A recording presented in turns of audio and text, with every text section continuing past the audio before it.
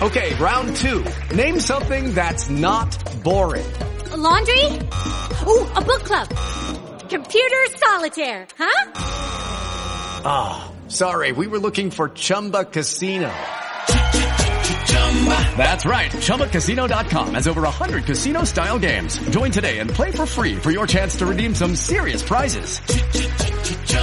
ChumbaCasino.com. No purchase necessary. Void where prohibited by law. 18+ terms and conditions apply. See website for details. Hello, it is Ryan, and we could all use an extra bright spot in our day, couldn't we? Just to make up for things like sitting in traffic, doing the dishes, counting your steps, you know, all the mundane stuff. That is why I'm such a big fan of Chumba Casino. Chumba Casino has all your favorite social casino-style games that you can play for free anytime, anywhere with daily bonuses. That should brighten your day a little.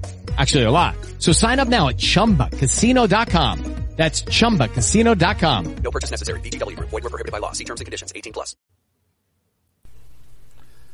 The following may contain offensive language, adult humor, and or content that some viewers may find offensive.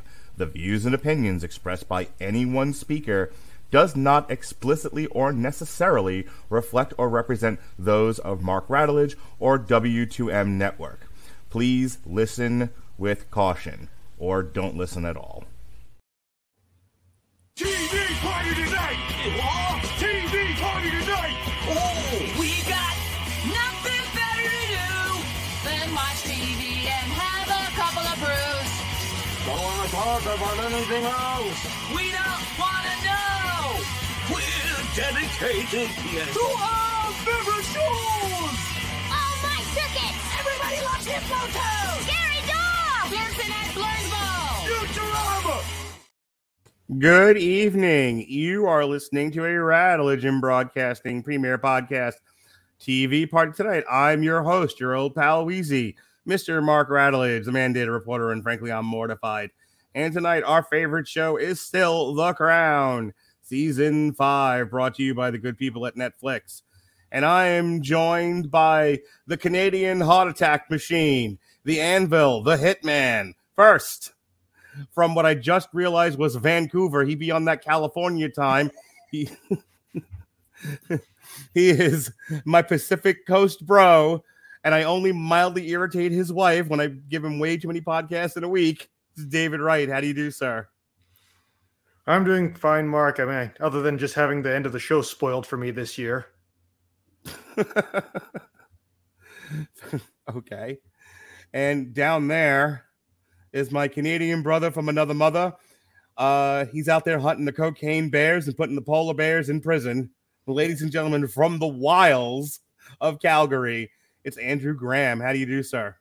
I do well, Mark. Though I do have to point out, you used all the Hitman references on the guy in outside of Vancouver, and you missed those for the guy who's living in Calgary. Uh-huh. Correct. Okay. That's me. I do things backwards. Fair enough. I would like to just put this challenge out here tonight that now that we have this this whole warning, kind of content warning before the podcast, I do want to see if we can actually break that during the review of a historical British costume drama. Perfect. Yeah. Fun fact, polar bears are just Coke bears that have indulged way too much. This is all over them. Like I got a little overindulgent with the cocaine. Like I was a black bear once. It's like, shit, man, my hair's turned white. As I suggested, what we need to do is have the real life story of cocaine bear versus cocaine hippos. I'm not kidding. I'm all for just letting go of this whole like intellectual conversation thing I've got going on podcasts and just starting a whole new project where we get animals coked up and have them fight each other. I think that would make for more entertainment. What do you think? Welcome to our review of The Crown, everyone. I was about to say Cocaine Bear versus Optimus Primal on cocaine. Perfect. I mean, if they get Michael Bay back to direct, then I think you'll get your wish. You know what's hysterical? So Monday. If anyone heard my talk with Pat, first of all, I'm sorry. I couldn't breathe Monday, but far be it from me to cancel a podcast because I can't breathe. I've been fighting bronchitis since over a week now. And so Wednesday, I finally went to the doctor. My son had to go to the doctor. I went to the doctor. We got fixed up. We got medication. I'm waiting for the meds to be filled. So like I go like, hey Jonas, let's go get lunch. So we go to Applebee's, and he's like, I want a burger. He proceeded to order like a quesadilla. Kids, right, Andrew? So of course I always have to get the waitress involved in things because I'm that guy. So while we were eating, the trailer for Cocaine Bear broke, like right then. Everything in my world stopped. I'm like, oh, Jonas, Cocaine Bear. He was like, dude. I'm like, bro. So we're at the Applebee's, and we're watching the trailer for Cocaine Bear, and he's like, this is amazing. This is what movies were meant for. And I'm like, I have taught you well. And the waitress is like looking at us. I'm like, no, you come here. You got to see this. I did. This woman, first of all, I got her. You ever like accidentally trigger someone's life story? That's what happened with this waitress. Like, I just wanted to show her the silly Cocaine Bear trailer. She had to tell me her entire life story and every mental illness she had. But better than all of that, she had to tell me about the polar bear prison. Do you know about the polar bear prison? I don't know which one you're talking about specifically, but I mean, like people have to relocate bears all the time. So there's like little polar bear jails all over the country. Yeah, we were not polar bear jails, but bear jails. I want to say this is I put the link in the chat earlier today, but she was telling me like there was like a whole thing she saw on polar bear jail, and I was and she was like they're like in cages, and I'm just like, what is one of them like dragging a cup across the rails? One of them's playing a harmonica. There's one bear pushing a book cart. I went through the whole thing. Anyway, polar bear jail. Please tell me you at least got 3 or 4 good Shawshank references in there. I was mostly doing Oz stuff, Andrew. Okay. Let me be me, okay? You do Shawshank, I do Oz. I was about to say, one bear had to get busy living or get busy dying. You know what I always wanted as a bear. Anyway, The Crown, everybody. Yeah, we need to get those polar bears away from ice. Hashtag Cubs in cages. Oh, my God. The Crown, everybody. Season 5. Is anybody the left? whole thing I was talking about with offensive comments. Well done, Dave. Thank you. 6 minutes. Can we get a roll call in chat? How many people are still listening? That's what I thought.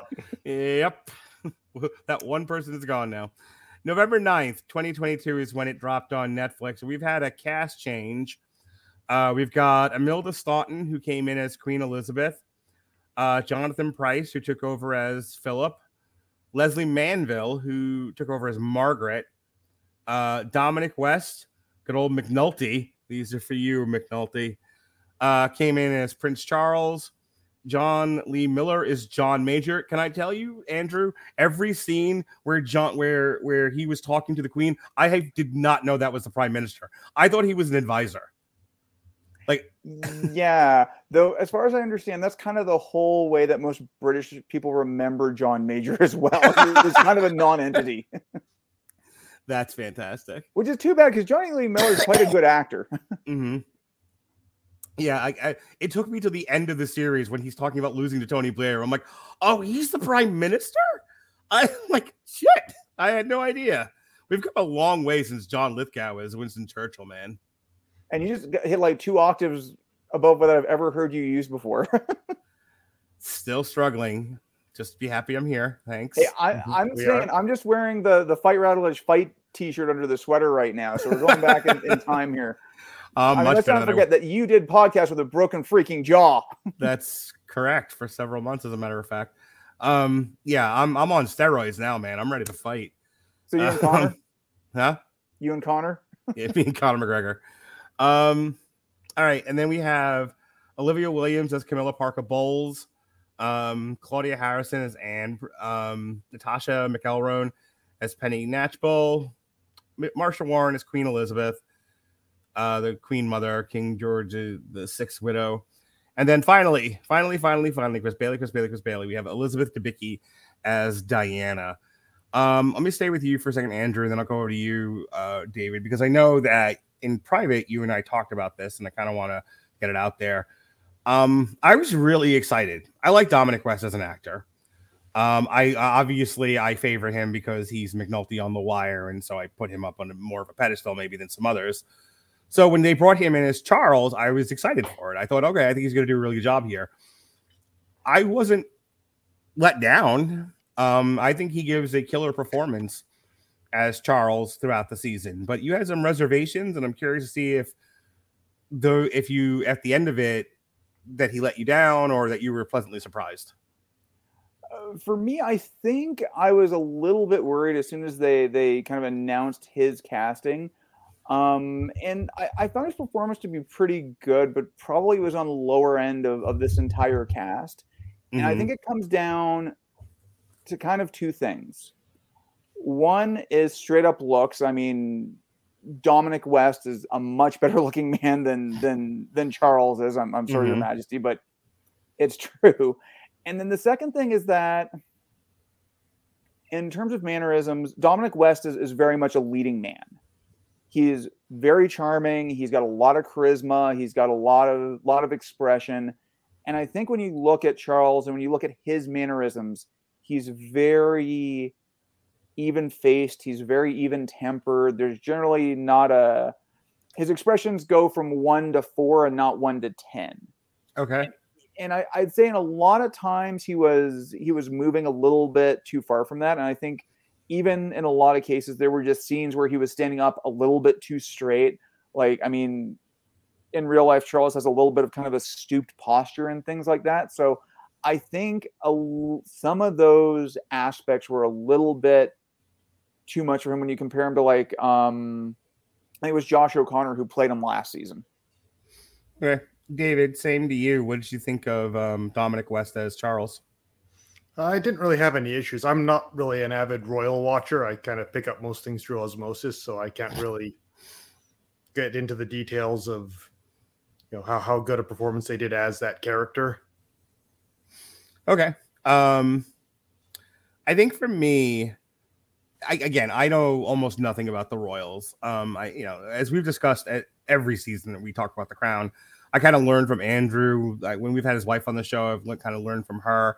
And so I tend to pepper them with more questions. For me, I'm watching this as purely entertainment because I don't know anything. And I thought that Dominic West, the major thing he had to deal with was wrestle with agony. The agony of his marriage breaking up. The agony of this character in this drama feeling like he doesn't know what his place should be.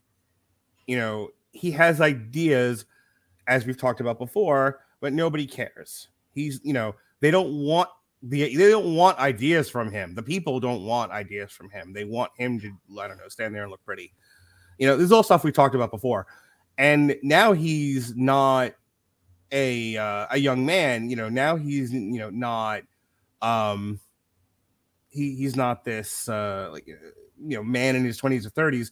He's much older. He has to live with this longer, and the weight has to look like it's hurting his shoulders. So between the stuff with Diana and him still struggling with his role in the monarchy, and him wanting so bad to modernize things and just being met with resistance everywhere he turns, and still even the disappointment that he has with his father, disappointing his father at every turn. I think Dominic West did a really, really good job. And we'll go one more around the horn with this, and then we'll move on. I think Dominic West did a good job, whether he looked the part or not, of portraying that on screen. I was there with him through those struggles. We'll talk a little bit more about this when we talk about Charles and Diana themselves, but I actually felt very sympathetic towards Charles. And part of the reason why is because of his portrayal on screen of that character.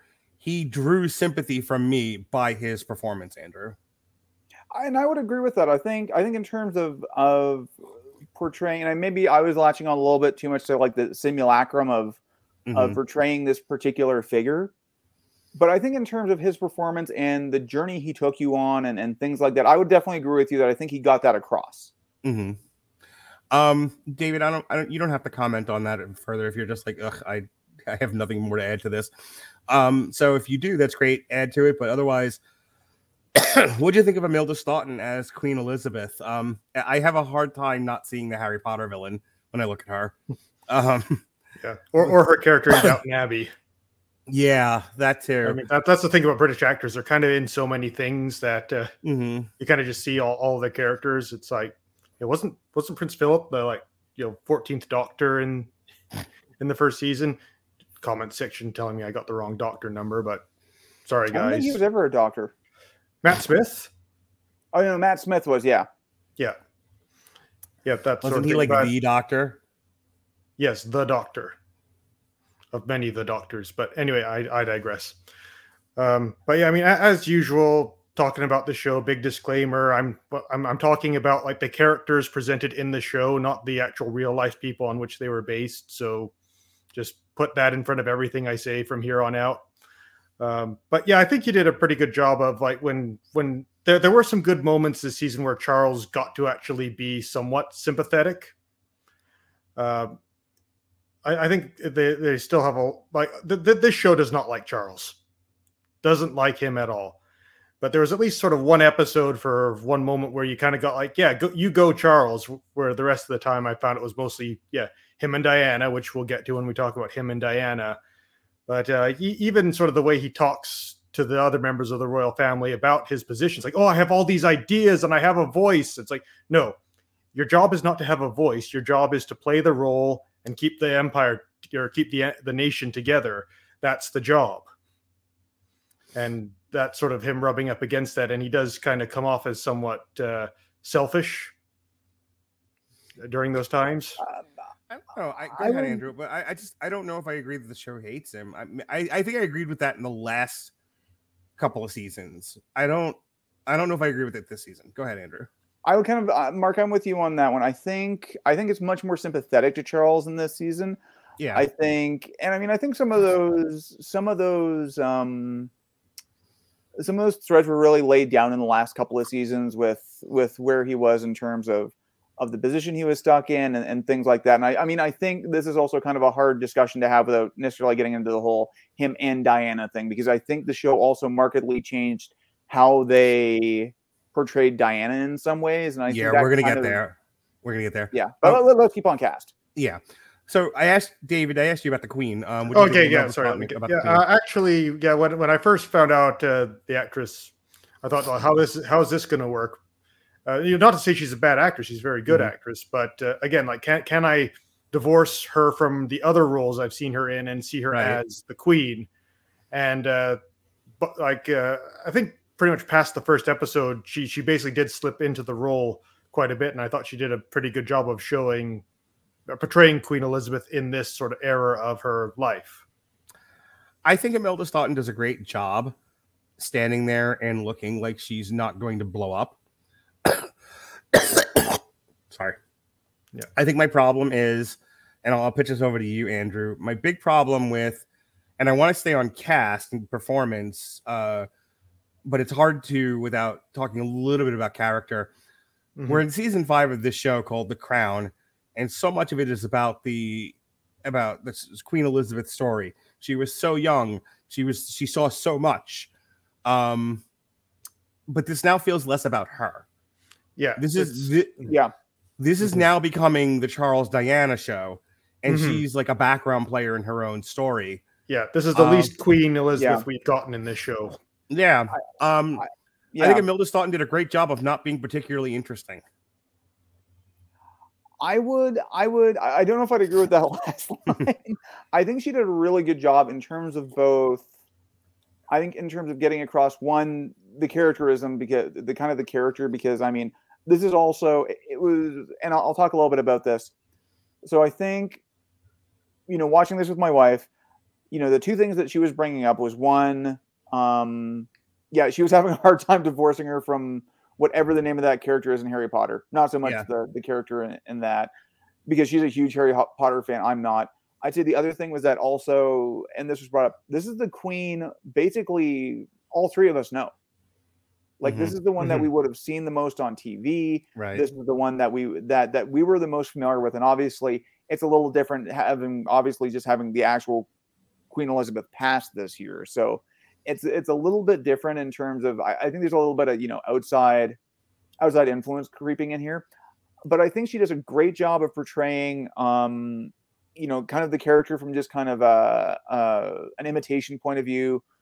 I think she did, a great job of showing that she is still a resilient and steadfast, but also battered monarch. Mhm. Like, she's had to deal with so much. I mean, we get into Annalise Horribilis, where she talks about all the stuff she went through in that year and just the constant disasters. Right. But I agree with you from a structural point of view that this definitely was much more the Charles and Diana show, and I think that's probably a criticism of this season. And there's a couple of things I maybe would have changed the structure of, and maybe we can talk about that a little bit later. But let's keep on cast for right now. Two more, and then we'll move on to actual themes and stuff that actually went on in the season. Elizabeth Debicki, there's been a lot of people playing Diana as of late. You had Kristen Stewart in that nonsense that we reviewed last year, that may have given people active aneurysms. There was some woman that played in like a Diana the musical, like aired on Netflix. There's been a couple of different portrayals of Diana in the last couple of years. Awful beyond belief. Oh, Diana the musical. My friend Elizabeth and I reviewed that. I remember there were a few, Jason Teasley likes to joke about, you made me watch this thing and it hurt our friendship. My wife actually was like, I'm not sure if I want to be married to you anymore after Diana the musical. It was that bad. Make that the tagline, Diana the musical. By the end of this musical, you'll want a divorce. Right. The musical that's causing divorces, Diana the musical. When Charles and Diana's marriage ends, so will yours.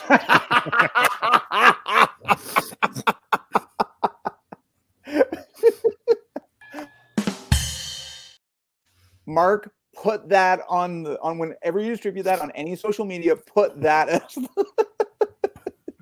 the done. Well, my job here is done. Good night, everybody. Plugs. I thought Elizabeth Debicki played a really, I don't know Diana's mannerisms. I've only seen, I only know what I've seen on television, seen in movies or whatnot. But Elizabeth Debicki, I think, without knowing anything else, just kind of watching her performance, there's a lot of breathiness. There's a lot of doing things with the head. I mean, I think she's giving good physical and verbal performance. I don't think there's anything about this that's, I'm just reading lines. I think Elizabeth Debicki studied her mannerisms. I think there was great direction there. And I really think that even without knowing Diana, maybe so that I'm speaking from a place of ignorance, but it feels like she got lost in the character and I got lost in her performance. Like, I never once questioned. I looked at Imelda Staunton and I knew I was watching Imelda Staunton playing the Queen. I would watch Dominic West as Charles, and I knew I was watching McNulty. And I kept wanting to go, these are for you, McNulty. I very much knew I was watching Dominic West play Charles. Like, he does a good job, but I know that's still Dominic West. I forgot that's Elizabeth Debicki. That's how good I think she is, Andrew. She was really good in this season. I mean, again, we got to talk about kind of the ways they've written the character. But I mean, and again, going to the fact that this is a Diana that all of us know very well, because this was, and a lot of what happens here is stuff that ends up in any royal documentary about her, like the Martin Bashir interview, the mannerisms there. I mean, she's got it dead on, and she plays this really kind of finely balanced, at the same time, a more worldly character. But at the same time, and this one I'll credit to my wife because she's all over Royals TikTok. Also somebody who's a 37-year-old woman who's also still incredibly immature as well. Like she kind of has got some of those mannerisms down, and we'll talk about that a little bit later. But yeah, great performance by her. What do you think, David? I too I'm not all up on the events of Diana. I mean, it's funny, as Andrew mentioned, like this is sort of the era that me and him were growing up in, and this is sort of the royals that were happening at the same time. Like I remember Tony Blair being Prime Minister of England. Like that was an event that happened in our lifetime. Yeah. But yeah, I wasn't really a big. I remember when Tony met George. Yeah. There was Fox News alerts. I was going to save this until the end of the podcast, but I'm going to throw it out there. So season 6, last season, we're going to get into like 2000 into the 2000s. We're going to deal with 9/11. We're going to deal with the Iraq War. So I have 2 questions: will George show up, and who's going to play him? Oh, they got to have George in there. I don't know who played George in W. Josh Brolin. Maybe. All right, David, you were talking about Diana and Elizabeth Debicki. Yeah. So as for the performance, like I would say, like it wasn't deadpan, and it wasn't like I'm acting. It felt pretty natural, and that's kind of all you can really ask for in a performance. Is like, I believe this character is this character. All right, before we move on to talking directly about Charles and Diana, because we've beat around that bush enough, you wanted to talk about Leslie Manville. Sorry, me? Yeah, Margaret? Yes. Oh, no, I want to talk about Margaret, the character. Oh, okay. I thought you wanted to talk about Leslie Manville as her. Well, I mean, I'll kind of talk about that as well. I mean, I think, and maybe I'll also get in one of the other character I wanted to talk about, which was Jonathan. Maybe I'll talk about Jonathan Pryce first, but I think Jonathan Pryce as Philip this season was absolutely fantastic. I like Philip more and more every season. I really do. And it's weird because I really liked for seasons 3 and 4 Tobias Menzies as an actor, but I found his version of Philip a little too stiff, and I found his performance almost a little too. It was almost like he was forcing the words out at times, and he's not generally that kind of actor. Jonathan Pryce as Philip feels much more in line with what I think a lot of people have heard of what Philip is like, this kind of, again, very charming, very energetic guy, even getting into his 80s and 90s. But also he feels like a much more direct continuation of Matt Smith's portrayal as well. The other side of it is this portrayal of Philip feels like your grandfather who stopped giving a fuck.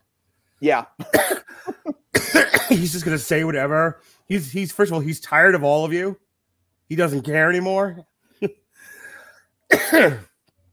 And he is just going to say whatever. Like, there are moments, and credit to Jonathan Pryce for being able to project this, where he's just fucking over Charles. He's over Charles. He is over England. He's over all of it. He is like, we were joking about Spaceballs. He's just kind of looking around going, how many assholes we got in this kingdom? Yo. And Jonathan Pryce does a great job of that. Yep. Go ahead, David. Philip in this season, again, much like Elizabeth he takes a bit more of a backseat to the Charles Diana thing. But there's not too much drama surrounding Philip. It's more we get sort of the payoff of him being this supportive of Elizabeth for this amount of time. There's kind of a couple of really good moments where he just gets to stand up for her, and everyone's like, when did he start doing this? And Elizabeth just goes, he always did this. Yeah, he may not have wanted to be with her, but he wasn't going to let anyone else abuse her. Yeah, well, he wanted to be with her. It was just more the issues of like being not a king, but married to a queen. There were times in that first 1 or 2 seasons where he was like, I'm done with all of this. And they were like, you kind of can't be. You're Prince Philip. He's like, Yeah, but he seems to have found his place and made it work. Yeah. And like, I think most of his arc is kind of done. So it's kind of nice that he's just kind of there, just living his life. I do feel, and I mean, this has been kind of a criticism of this season, is that probably compared to a lot of the other ones, there's a lot more creative liberties taken with history. And, a big part of this season is talking about his relationship with Penny Natchbull and things like that. And she was definitely a part of their lives. She was one of only 30 people who were allowed into St. George's Chapel for his own memorial service and things like that when he died in 2021. But I think the writers definitely took some liberties with what the nature of that relationship was and how close they actually were. All right, let's no more beating around the bush, no more cast talk. Let's talk themes and happenings. Charles and Diana. This is the long, slow descent of their marriage. In the previous 2 seasons, really. I mean, what the story of Charles and Diana is Charles didn't want to be with Diana in the first place. It seemingly he wanted to be with Parker Bowles, and they were like, "Well, that's not the one for you. There's things have to be done a certain way, Charles." And Charles is like, "Ugh, if I have to hear things have to be done a certain way one more time, I'm gonna plot." But he marries the right woman at his mother's behest, and the right woman. It's so funny because Charles and Diana. I gotta watch how I say this because I've been known to be a bit negative and snarky lately. But I feel like the Charles and Diana marriage is a lot of marriages where like one feels like they're trying. They are God's honest truth. They are trying to make the other one happy, but they feel like the other one constantly moves the bar, and they can never. They like. The bar is set here. They try to get over it, and the bar moves on them. They're like, but I'm trying, and it's so frustrating. And then you just get sick of it after a while, and you get sick of the person moving the bar on you, and you're like, I don't even know why I'm doing any of this. And the other person who's like, nope, I set a clear expectation for what should be done here. You're not even putting in the effort. You're not even trying. And I kind of resent you for it because you're making my life harder than it has to be. Boy, is that just not Charles and Diana. That's a lot of people. And I felt like where they are now, where he's, they're both kind of just done with this marriage. She's over trying. He's over her immaturity. He's over the perception, at least, of the lack of effort. And he's over being denied the true love that he really wants. And he's just like, when do I ever get to be happy Charles? And she's over here going, why is it that I can't make you happy? Like, why do you move the target on me so much that I can never make you happy?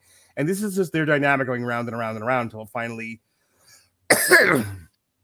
it finally just blows up and they're done.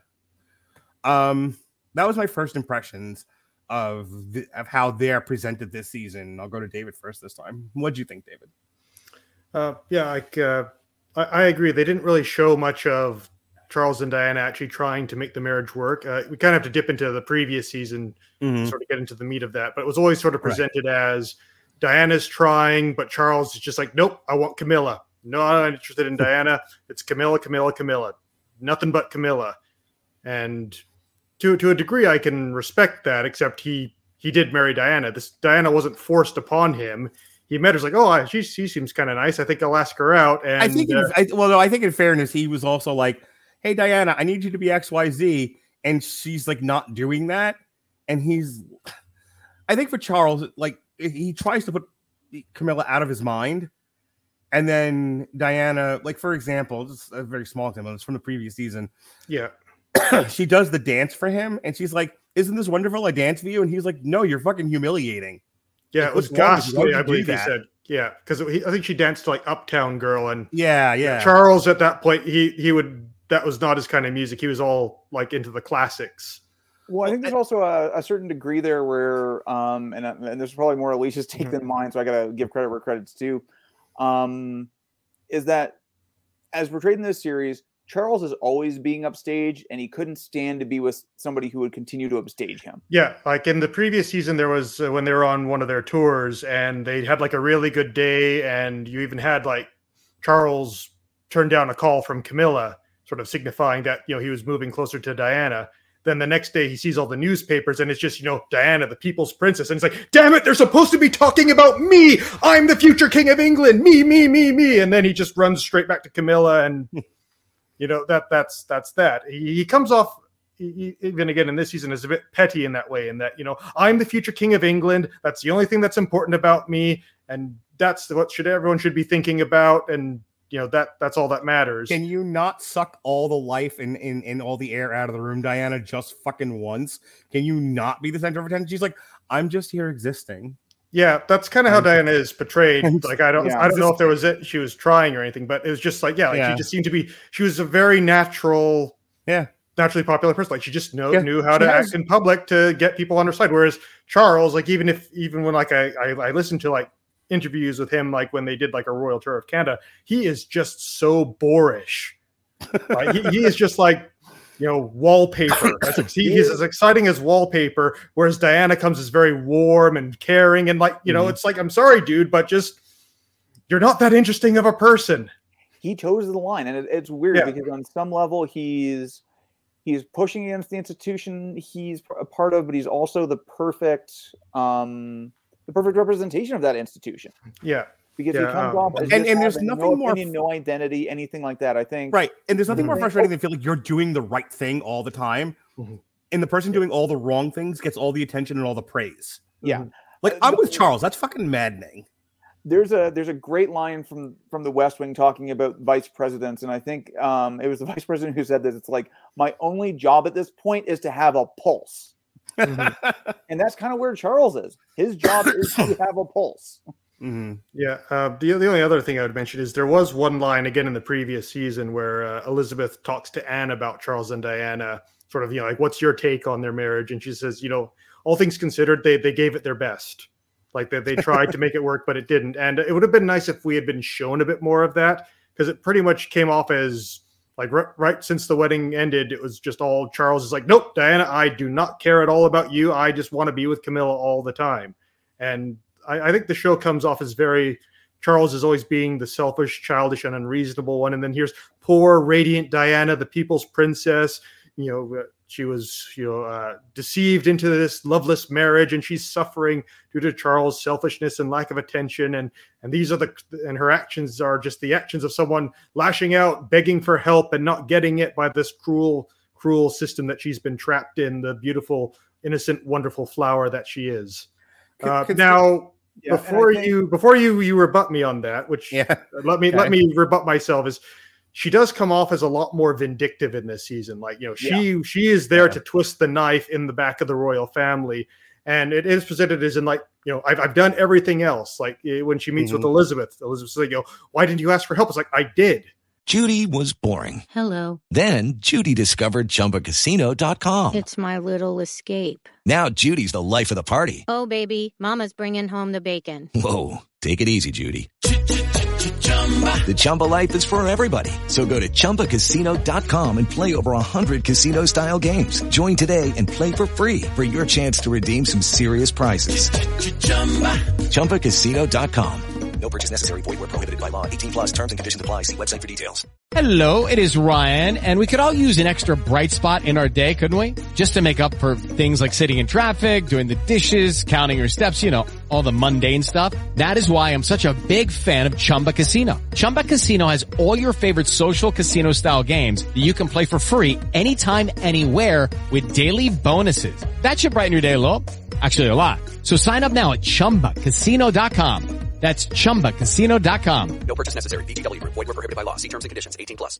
But, I even get, again, in the previous season, she tries to get a hug from Elizabeth, and Elizabeth just stands there with her arms like glued to her sides, just like, awkwardly looking around the room. It's like, this is a hug. What do I do? It's like, just sort of like she's, with the exception of maybe Philip, she doesn't seem to be getting any help from anywhere, not even anyone saying, I understand this sucks. And it's just sort of like, if I have to go on national TV and just air out all the crap that I've had to deal with the past 16 years, if that's what it takes to make people finally realize, hey, I am suffering here, I have tried to kill myself on more than one occasion because of this marriage, then, that's what I got to do. But she does come off as a bit kind of going a bit too over the deep end, a bit too overly dramatic about how horrible things are. And you do kind of get that moment again when she talks to Elizabeth to warn her about, or to give her the heads up about the interview being released. Which she didn't actually do. Yeah. That is an interesting change. You can talk more about that in a minute if you don't mind. Yeah. There's also a line that they didn't include in this season that I'll say in a second. But you have Diana saying like, I tried to talk to you, but you were never available. It's like, well, I'm very busy. Like, we're so busy in this family that nobody has time to think about themselves, let alone anyone else. It's not that we don't care about you and we don't want you to be happy. That's all we want. We want you to be happy and we want you to be queen. And it's just, we've got 50 things to do every day, and we're either doing them or we're too tired to do much else. So, I'm sorry. And you kind of get that moment in Diana where she sort of realizes maybe I've kind of thought too negatively of the family. Doesn't mean she still doesn't have the same problems, but that there's maybe you got this impression that you're seeing like maybe there were some things in that interview that I shouldn't have said in retrospect about the family. Charles and my relationship, yes, but the rest of the royals, okay, maybe I misjudged what was going on and I thought there was ill will when really there wasn't. Right. Yeah. So I think that's kind of most of my big points with Charles and Diana this season. Yeah, and maybe I'll kind of pick up on the whole discussion around Diana, and I think Dave, you nailed it.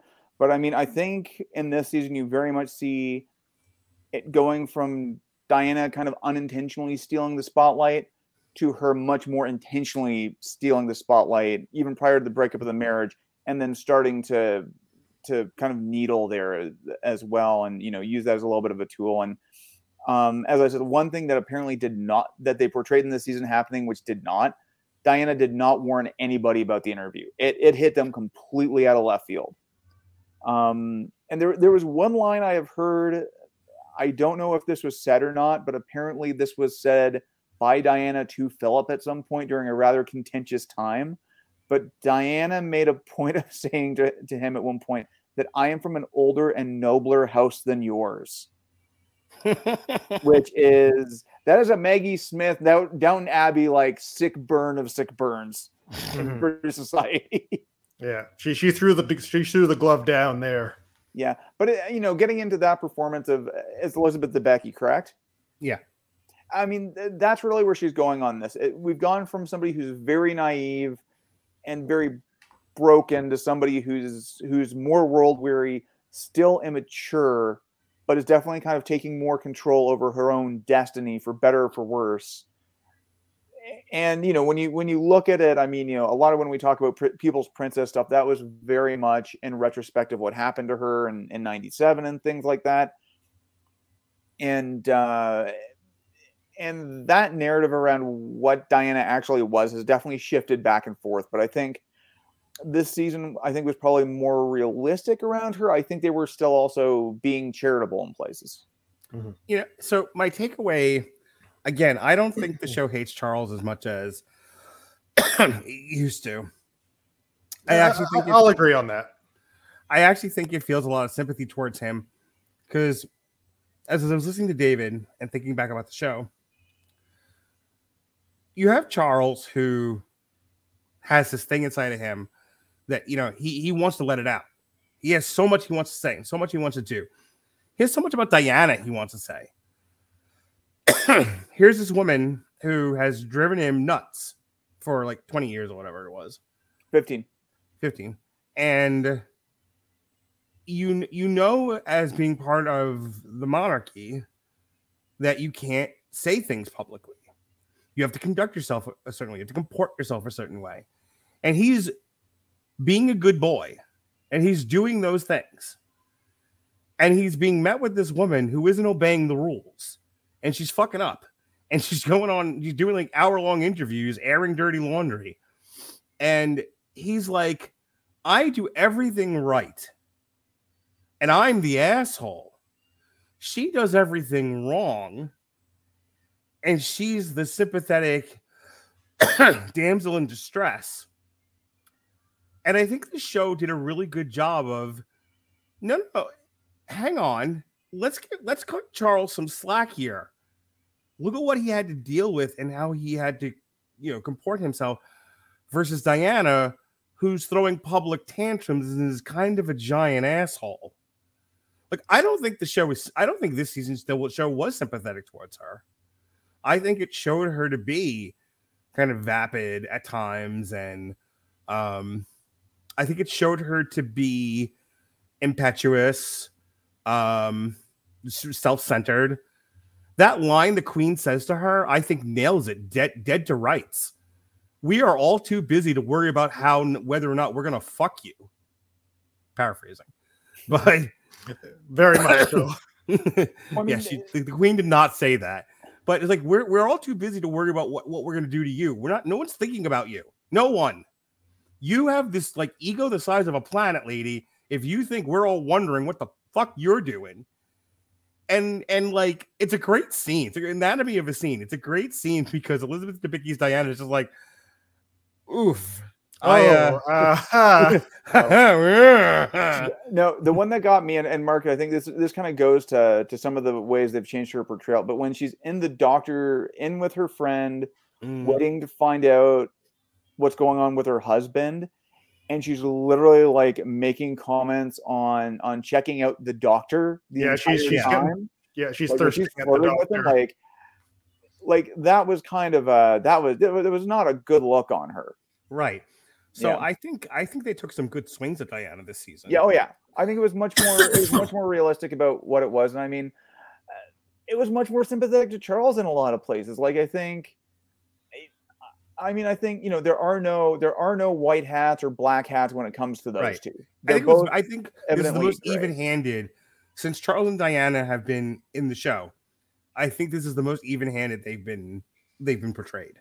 Yeah, and I mean, I'll say kind of maybe just to cap this off, but I mean, I thought the episode where they actually finalized things and really kind of you beat me to it. Where she makes damn good. Where she makes him the eggs. That's it. They make an omelet together. Yeah. Yeah, I think the whole structure of them going through the other divorce cases throughout the day and then eventually having that was the second best use of a cold open in this entire show. And other one I'll talk about too. Can I tell you, you're both married guys, and I'm not calling anybody out. We all know I had a shitty year this year, in terms of marriage or whatever. I can tell you, every time I heard one of those stories, I wanted to jump through my screen and just punch the woman. Like the woman, the setup where the woman's like, he's never home, and the guy's like, I gotta fucking work, man. This house that you and the kids live in, I gotta work to pay for it. Well, we were just like, if you were around more. And how do we make money then? Like that whole thing, I was like, oh, dude, I'm so on your side. And there was so many of those where I was like, man, those like couple, what was the other, like the black and white couple? Yeah. I remember like there was another one where I can't remember what that setup was, because the other one really hit me hard about the husband who like works and is like getting shit on for working, and his family leaves him because he's working.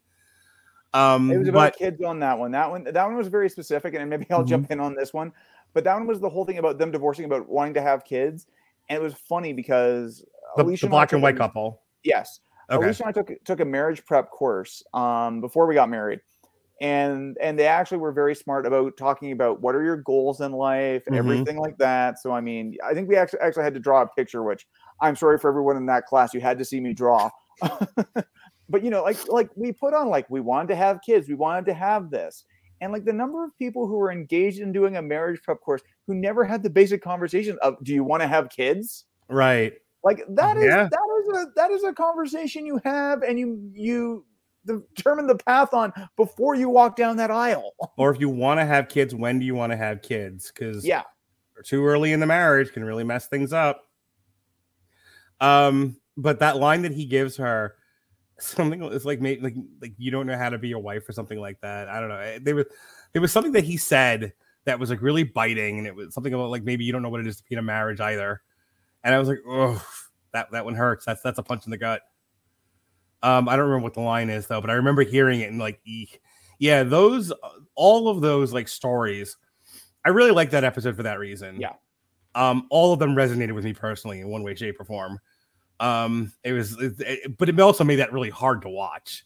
It was like, I could hear some of myself in that. Some of the stuff I've gone through, some of the stuff I've heard from other people, not just me. But those were all. I think any guy that's been married on some level could identify with at least one or all of those stories. You know what I mean? And then and so you get to Charles and Diana, and just to wrap this up, we can move this on. First of all, I really love the sitting and eating the eggs. Yep. And and as far as like, again, anatomy of a scene, them coming closer and bonding and then breaking out again, and then by the end of it, Charles was like, fuck you and these eggs. It's like, all right, that's drama, man. That's what I watch the show for. I mean, it's good old, how do you tell insanity is the same, doing the same thing over and over again, expecting a different result. But I think if you take away the monarchy, if you take away the crown, and you just look at Diana and Charles's people, I think a lot of married couples could see themselves in Charles and Diana. I don't think their story is abnormal at all. I think a lot of people can identify with one or both of those people and what they went through and why they split. I didn't know any of it. So for me, I was like, wow, this is like a deeply resonant story with me. This is going to stay with me for a while. I don't know if you guys wanted to comment on that any further, or we'll move on to the last thing that we said we were going to talk about. One thing I'll kind of just interject in here, which sort of I think will tie into the next point is, because in this show there's a lot of, like, pretty much all of Elizabeth's kids' marriages break up in this season, and you sort of see like Elizabeth just dumbfounded by all of this. But you see in a lot of these cases, like in a lot of these cases, especially when we get into Margaret and Charles, these are marriages that Elizabeth tampered with. Like they conspired. It was more Mountbatten, I think, to get Camilla married off to another man, right, so that she would be unavailable to Charles. Because I forget exactly what the issue was with Camilla at the time, but I can't remember. Well, the right woman for the job. Yeah, but yeah, there's some sort of religious moral justification for why she would be a bad match for Charles. And again, you have Margaret. She couldn't marry the man she loved, who came back as, I think, Timothy Dalton this season. And again, because he was divorced, and you can't marry a divorced person. And it's like, even after Charles and Diana gets divorced, and the Queen finally writes them the letters, I think you should get a divorce. Are you happy, Charles? You happy now, bitch? Happy now, bitch. Yeah, that was for you, Mark. And Charles goes on a holiday with Camilla, and and Elizabeth's like, you're still continuing your affair with Camilla. It's like, what affair? I'm not married. No, but you're divorced and your ex-wife is still alive. And it's like, what do you want? Right. For crying out loud, Mom, I made my wife's life a living hell for 16 years because I wanted to be with Camilla. She has permanent mental health problems. Just let me be with the woman I want to be with, for crying out loud. Yeah, it's like, if you don't feel any sympathy towards Charles, you might be a robot. Yeah.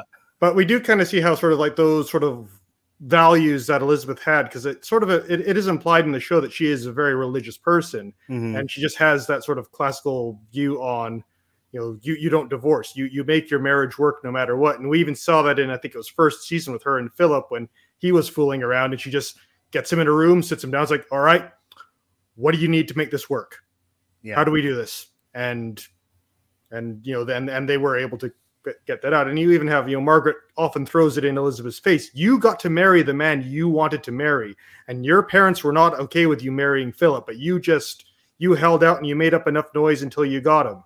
You have not given any other person in your life that same deal. And look what's happened. Anne's marriage fell apart. Andrew's marriage fell apart. But then again, we're talking Andrew here. So yeah. Credit to the actor they got to play. That was one creepy guy, but yeah, and again, you see again with Charles and Diana. So Elizabeth is sort of having to deal with the chickens coming home to roost in this season for sort of those decisions. Last thing I want to talk about before we close out for the night, and then Andrew, if tack on your thing.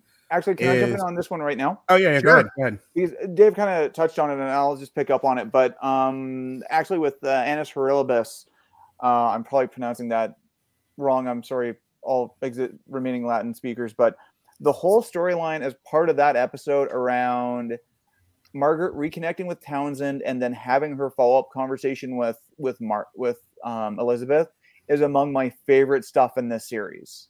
Because I think that was when you go back to, and maybe this is because I wasn't really familiar with this story, but when you go back to the season 1 and you talk about how much of that season was made up around the relationship between Elizabeth and Margaret, about Townsend and about all of that, and then kind of bringing this back to kind of close that story off, I thought was absolutely brilliant. I think Amela Staunton did a great job in there. I think Leslie Manville, the whole season, did a great job playing Margaret, and I think she excelled in that episode. And I thought it was really just very well done. I mean, there's an argument to be made that you can end this series in 2002 when Margaret dies, because she's that much of a character in it. So, yeah, I just wanted to point that one out as being a significantly kind of excellent piece of work in this entire series. The modernization of the monarchy, I think this is a big theme of this season. You know, it's the 2000s, and you have Charles being this voice of change, reconciliation, revolution. There's an internal question in the country: do we or don't we monarchy? What monarchy? What is it good for? Absolutely nothing. It's funny. Dave and I talked about this a little bit on the Downton Abbey on trial that we did earlier in the year, and I cut that out as a TikTok. And it was one of my more popular TikToks because apparently, like, the question of do we or don't we monarchy, there are people just like, no, this is the thing we should keep around. Like, people are very invested in this, and they were very invested in our conversation about it. And we got a lot of compliments because that conversation was very much pro no, keep it. It serves the purpose of unifying the people behind something. It's a flag, essentially. It is a living flag. Right. And people were like, yeah, that's exactly why. And that's the way we likes it. So, so there's that. And then, you have the voice of the Queen and the voice of Philip to a lesser extent, like tradition. We have to keep things a certain way. It's been this way all along. It should be this way forever. And they're at loggerheads. And so I thought the show did a good job of, we talk about this with other TV parties, that a show takes a perspective, and sometimes it's a real hardline perspective. It is one thing. This is how that show feels about this thing. You want you to feel that way too. And it is very much trying to get you on their side. And Robert and I have talked about that's not really the most maybe effective use of television, as a tool for lobbying. A more better way of doing it is the way the show did it this season, which is, here's Charles's argument. Here's the Queen's argument. Here's the people kind of in conflict with itself. You as the viewer deal with that as you will, but that's all the pieces. We're not really taking a side here. We're trying to give everybody equal say. And I thought that came across really, really well. And as a sort of a thematic, symbolic way of portraying it, the very last episode deals with decommissioning the royal yacht. Mm-hmm. And on the one hand, it's like the argument basically is this thing costs a lot of money. It doesn't really serve any purpose anymore. It's the 2000s. We don't need to be fucking sailing you people. You take planes like normal people where you want to go. But tradition, it's both been with us for, since the age of exploration. Columbus sailed on it. Like, why are we giving this? Why are we giving away our traditions, to build a car park, as Eddie Izzard once said. So I just thought they did a really good job of putting that out there and letting you as the viewer sort of think about it and be like, well, what I think about this? Do I think about this? That sort of thing. So what's your take, Andrew? I mean, I think that's also been kind of one of the overall kind of arcing themes of the entire series.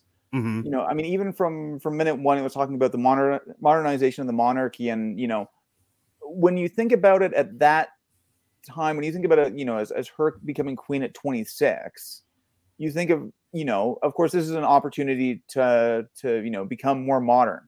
And now we're 40 years on, and what does that start to look like?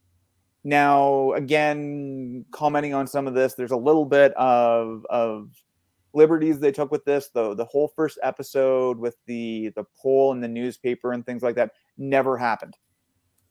So they kind of use it as a bit of a dramatic one. I do like the entire conversation around, talking about using kind of the yacht as a little bit of a metaphor for the monarchy. This is when they were having a lot of conversations, including during, talking about Windsor Castle and how much does the royal family start to pay? Because they're both, it's unique because they're both tremendously taxpayer funded, but they also have an enormous amount of personal wealth that would, even if they were removed as heads of state tomorrow, would still have. Mm-hmm. There's a whole question around that. And I mean, obviously, perceptions. And I mean, I think there's also in this season, you're talking a lot about the world around them and how it shifted. So things like, the tell-all books, the interviews, the tapped phone lines. Mm-hmm. I'm kind of wondering next season if they're going to deal with some of Harry's shenanigans when he was a little bit younger, particularly the Vegas and the armband and stuff like that. Yeah. One thing I will say, I think they've somewhat dropped off, and I think it's kind of a specter that comes up with the monarchy in real life, and they definitely addressed it in the early seasons, is that they've kind of pulled back on how much play the staff has. Mm-hmm. Because you definitely kind of got the sense that on some level, the staff kind of push the Queen one direction or another quite often. And That gets brought up. That gets brought up by, I think Charles says it, or somebody says it during the season, where it's just like her advisors definitely didn't always advise her in the best way. They advised her in a certain way. Yep. And that literally happened this week. Mm-hmm. There was somebody who was basically an honorary part of staff who basically said some rather insensitive things to a guest at a party and was publicly fired this week. And also fired in a way that and they fired her before they actually apologized to the person whom she had offended. So it's like, okay, fine, they have a communication staff, but the communication staff doesn't actually quite know how to deal with this stuff in the real world. I think when I was talking to my wife about it, the whole comment was that the staff may be as hereditary as the residents at this point. Nice. So, David, some of your thoughts here on how they handled this internal debate about what does the monarchy do next? Yeah, well, I think as I mentioned every time we do one of these podcasts on the Crown, is the show seems to focus a lot more on just how the Crown, this system, this institution sort of warps the lives of the people trapped within it. How this family would have probably been like a perfectly happy, normal family, as if they weren't royals, they could marry who they wanted to marry. They didn't have to represent the absolute perfect virtuous lives for all of the nation to follow. And it just kind of shows that, sometimes being royalty sucks. Even if you have all this wealth and fame and not so much power in the case of or direct power, at least in the case of the British monarchy, but there is a price to be paid for all this stuff, and it's quite a high one in some ways. And in terms of the royal yacht, I think it really stood out to me I think it was in the first episode of the season where Elizabeth is asking the prime minister to foot the bill to do the refit of the yacht. And he's like, oh, can't we spend a bit of royal money on it? She's like, look, I'm the Queen. Everything in my life I have inherited from someone else. Someone else made these things. The only thing in my life that I ever had any say in that has my name on it is this yacht. I've done everything this country has asked of me without any complaint, in the hopes that someday I might make one request and people would do it without question. And that's kind of interesting in that that's sort of one of Elizabeth's sort of two moments of selfishness, the other being Annus Horribilis, I'm going to do this speech my way and I don't give a damn what anyone else thinks about it. Well, I think the irony of that is if it gets I'm going to have a moment of selfishness, please, and fix my yacht. And they're like, no, we're going to. I think he does go around with. Well, initially they did pick up the yacht, but so that was kind of interesting. Just that sort of idea of yes, she has all this stuff, but also all of it's inherited. Yeah, she doesn't have the experience of sort of building something on her own or having something to pass down. That was sort of her contribution to the family in that sort of a material sense, which is, it's kind of an interesting way of looking at things, or an interesting perspective on things. Yeah. Whereas we're all sitting out here like, screw you, you don't need a boat. Right. You're rich. We're not paying for it. So it is kind of interesting how you do have this sort of warping of the sort of personal and family dynamic because of just the situation they're in. And then it becomes more thematic towards the end where, the boat, the yacht is going to be decommissioned. And I even thought it was interesting how you had Blair gets to ride on. And he's like, oh, I actually feel, kind of bad about it now. And I'm having second thoughts. And then Charles goes, oh no, it's old. Get rid of it. I'm all about progress. And he's just, Charles just unbeknownst probably just Mom, here's the one thing you treasure. Yoink. But yeah, and this season it kind of like ends on a bit of a downer where you just sort of have Elizabeth just touring the yacht and kind of just looking at herself in the mirror and just sort of feeling old and useless, like everything's falling apart. It's kind of like the number one downer season so far, which is kind of interesting. Whereas, how different things are in 2022, where people spent over 12 hours waiting in line to sort of say their goodbyes to her. I think it's a very reflective season in that sense. So, Andrew, anything else that you want to talk about? Because I'm kind of out of talking points at this point. I think I have to call out probably two or three things really quick. A couple of quick moments I just loved, and one of them was actually from the last season. And that was just one of those standby kind of cliches at this point, where you have Charles on the plane and he's in business class, and then I think some of the government guys are flying first class, and he's literally doing the thing where he's looking around the corner trying to see what they're doing, and then the stewardess comes over and closes the curtain. How often does that happen in a movie at this point? I just kind of love that. I have to call out just some of the production staff decided to wake up and choose violence when they decided to do the cold open for the Apimatev house episode.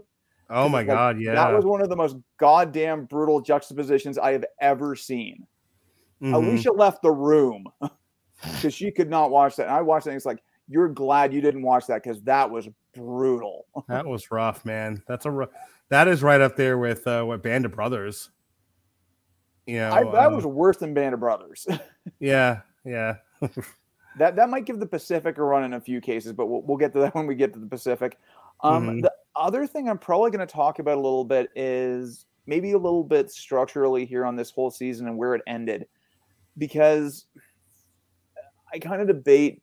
Like they had the entire episode of Mumu where they talked about Muhammad Al-Fayed and Dodi Al-Fayed, which I think was interesting.